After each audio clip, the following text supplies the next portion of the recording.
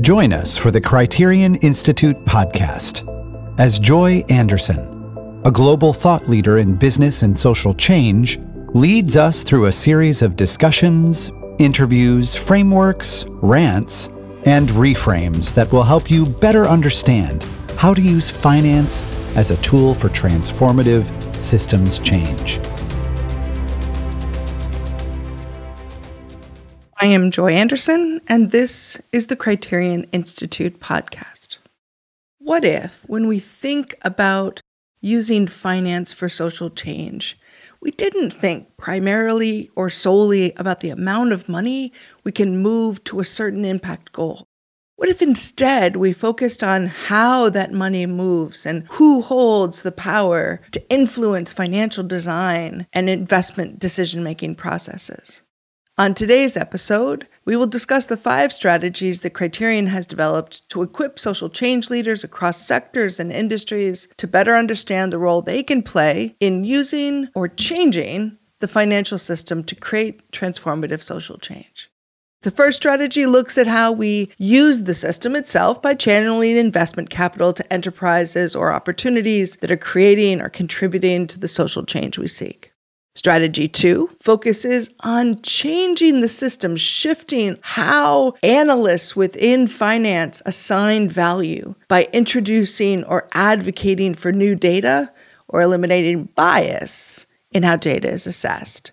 Third strategy looks at the inner workings, the minutiae, the systems and structures of investments, and that structure the investment and determine who holds what power.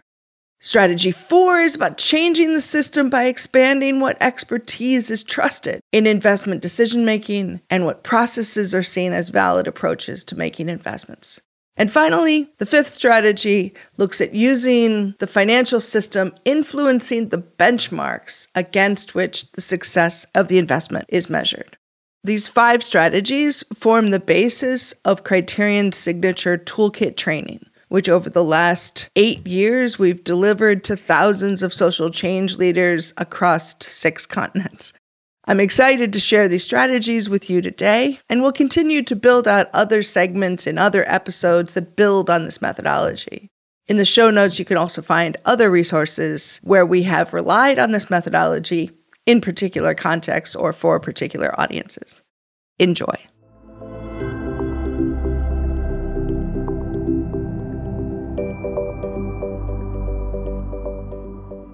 Most of the frameworks in innovative finance or impact investing, sustainable finance, are about the impact that the investment is intended to achieve.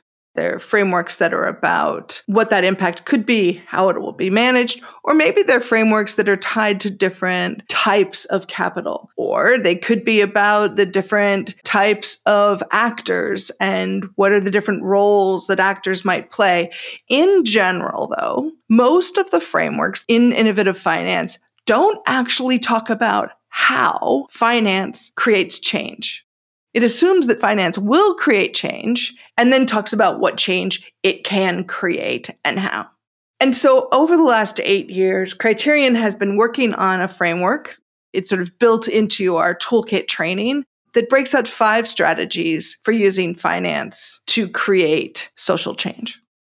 And so in this, the intent is to actually look underneath and say, what about finance? What is the process? What is the function that operates to ensure that the change that we're wanting to create is actually happening? 5 strategies. The first one is the one we all know best. It's what we assume: to channel resources to enterprises or investment opportunities that contribute to the social change you seek. It's basically a definition of impact investing, right? So this is our first of 5 strategies, but it's the one we know best, right? So finance, its role is to look and invest in opportunities, right? Investors are looking at enterprises at a certain stage of growth that have assets that are seen as valuable in sectors that are seen as having opportunity. And so if we invest in those opportunities and those opportunities are geared towards creating social change, then voila, we will create social change. this is actually not crazy, saying that this doesn't work, right? So if I'm investing in a wind farm and I'm trying to increase the level of alternative energy on the planet and decrease reliance on fossil fuels, if I invest in a wind farm, if I move more money to a wind farm, it grows, I will create more good. Or if I'm investing in a media company that is portraying positive images of social institutions, if it is challenging negative stereotypes, then I am creating media that is good in the world. And if I invest in a company that creates good media, voila, I am creating good in that world. And so what is assumed here, though, is that the company itself is actually the means of the impact. The investor is using their capital to put money in a company, and then that company creates good. So their agency in creating social change is to put their money in that company. But the change happens in the company itself and how it operates within the world. Second strategy. And this strategy is a little bit more about changing what's inside of finance, how finance operates. The strategy is to advocate for introducing new data or eliminating bias in how data is assessed in order to shift how value is assigned in investments. One of the core functions of finance on the planet is to assign value, analyze worth, day to day to day to day, spreadsheet after spreadsheet, complex equations that say, based on these factors, this is what that house is worth, this is what that company is worth, and we believe that company is going up in value, we believe that house is going down in value. At some level, to be able to make investments, investors assign value. So this strategy is actually about the value that's assigned in finance, because if finance is one of the most powerful systems in the world, arguably, then what matters in finance matters a lot of other places. For example, if investor is asking hard questions about the safety of workers in a company, if they are naming that their investment will be more expensive, that they will assign risk to that company if it is perceived as unsafe because it fosters exploitation of workers, or the gender norms within the company mean there's a sort of toxic masculinity that creates a threat for women and gender diverse minorities. In those cases, the investor is saying your company is worth less because there are patterns that I'm looking at. So introducing in new data in what investors are asking questions about can put pressure on companies. And so what you're changing, again, is what's happening inside of companies, and investors are pressuring those companies based on what data they're using to assign value. The other piece that's important here is that investors don't only influence companies. Systems of finance are one of the most powerful systems in the world, and if they think something matters, governments pay attention, civil society pays attention. It's happened within climate change, where as investors and systems of finance increasingly named climate change as a financial threat, countries paid attention to that because they were concerned that their investments might become less valuable. It also buoyed the climate change movement because investors, arguably a legitimizing force within the world, named that their data mattered. In what we've looked at often as a case of looking at gender-based violence, if systems of finance name that the prevalence of gender-based violence in the world is material to investments, that can legitimate the social change movements, the need for enforcing laws around gender-based violence. The third strategy is in the weeds. I love this one because it's about the structures and terms, the minutia of finance. Because in the end, what finance does is facilitate the movement of capital. There are intermediaries that are institutions that use investments, instruments, and vehicles to move capital. And each of those instruments have specific terms that are written out in very intentional documents. The strategy here is to look deep into those specific structures and shift the terms of an investment to be able to change who holds what power in the relationship. Going back to the first strategy, you can move money, but if you move money in a way that doesn't actually address the power dynamics, I might invest in a business that's led by a woman, but if I haven't addressed the power dynamics in how that investment was made, I could actually become part of the problem. Or the reverse could happen.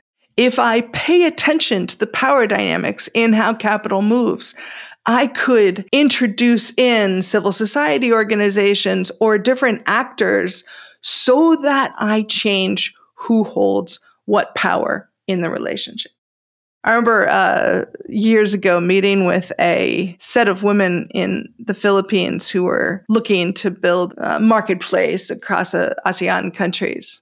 And in that conversation, we sort of fashioned the idea of a holding company. It was a kind of shift in, rather than them taking in outside capital, rather they were forming a holding company that would take in that capital so that they could have kind of collective action behind it. As I went back to talk to investors about this idea, they said, oh, no, we don't want that. We don't want that. No, we don't like that because we like our autonomy. We like having direct relationships with investors. We don't want this kind of holding company where they might have more power than we have. And again, we don't like disrupting. There is a sort of a resistance to disrupting power dynamics in finance. And so shifting the structures and terms of an investment can matter. One of the core campaigns that Criterion has around this is to fix the capital, not the company. So often the mismatch, so an investor's going to invest in a company and they say, ooh, for you to take in my kind of capital, I need you to go through years of technical assistance. And actually, I need you to change your structure. And then I need you to grow 10x, even if you were planning on growing 2x. I just need a couple things for you to take my kind of capital. The challenge there is it was the wrong capital for that company. And so within this strategy, often what the focus is to shift the power dynamics in what instruments are used, what vehicles are used, who's privileged in the relationship, and how can we use the enormous mechanisms within finance to shift power dynamics in context. The fourth one is about the business of investing itself. To expand what expertise is trusted in investment decision-making and what processes are seen as valid approaches to making investments. This strategy is about shifting process. Because there's so much in systems of finance that is a performance of a process. Finance has its own business model, process that define how it works. They have costs attached to those processes and functional roles that are played out within each of those processes. And so a social change strategy is to expand what expertise is trusted. At some level, this should have been the core strategy of gender lens investing, which is to have people who have knowledge of gender trusted in investment decision-making. Because if we had people who had knowledge of gender in the process of investment decision-making, we would get to better investments. We would shift what choices are made. And so the strategy here is looking into the day-to-day life of how investments happen and shift those processes. One of the things we're working on right now in Criterion and over the next couple of years is to come up with a set of process standards that says, what does good process look like, particularly in gender lens investing, that address power dynamics? because so many people were saying in the field of gender lens investing, I'm pointing my money at things that are good for women, et voila, I've created change. But they didn't actually change the process by which they were doing that. They were doing nothing differently, but assuming that by simply executing the same processes pointed at a social issue, that it would change. But that created no space for people who actually had knowledge to inform those investments. I often think about the role that accelerators play in investments. It's a process, right? It's a step in the investment process where companies go into an accelerator and they are prepared for investments. And this accelerator has become a kind of, they sort of came out of the venture model in the US originally and sort of were moved forward by angel investors and venture capitalists who wanted to identify which companies were going to have substantial growth and create ways to support them. This then got scaled globally. And so literally I would walk into Vietnam or the Philippines and they were doing accelerators. Okay, that's great. Glad to have increased how many people have sort of access to these kinds of processes. The reality is that accelerators work in a relatively small set of conditions. The business models behind them are very difficult. And therefore, you ended up with lots and lots of philanthropy and government dollars going to support accelerators. For me, this is an example of where the performance of investment, the way that we simply go about things, becomes so normalized that even if it isn't working in a context, we do it anyway. Even if very little money moves through accelerators in impact investing, we continue to do them because they are a performance of a trusted form of expertise, a trusted process. We get to have companies on the stage and investors in the audience and the investors judging the company, and voila, we are valid in our approach to investments. And so a social change strategy to create social change is to take apart the assumptions in what processes are valid and what expertise matters. Finally, this is the fifth strategy, is a focus on the asset owner. Almost all of these previous examples looked at processes of intermediation or looking at the company at which the capital is targeted. In this case, we're actually looking at the investors' goals themselves. Who are the asset owners or the asset managers, wherever they sit within that continuum? Because in the end, it's the people who have capital, who are asset owners, who get to name the goals of that investment and define success. It's their capital until they give it to somebody else to manage for them. And so it is the asset owners that get to say, this is what I want my capital to achieve. Even pension funds, right? Managing capital on behalf of the participants in their pension fund get to say, on behalf of these people, this is what we want this money to achieve. This strategy is about influencing the benchmarks that measure the success of investment or introduce metrics that track the impact of the investment. And so again, this has been the heart and soul of impact investing and sustainable finance, to be able to name a set of goals, a set of impact areas, and have those shape the decision-making of investors so that the asset owners themselves are saying, I want to achieve that goal and I want to use my capital to do that. This strategy in our world is actually one of the hardest ones because it focuses in on changing the intent of a set of people in power.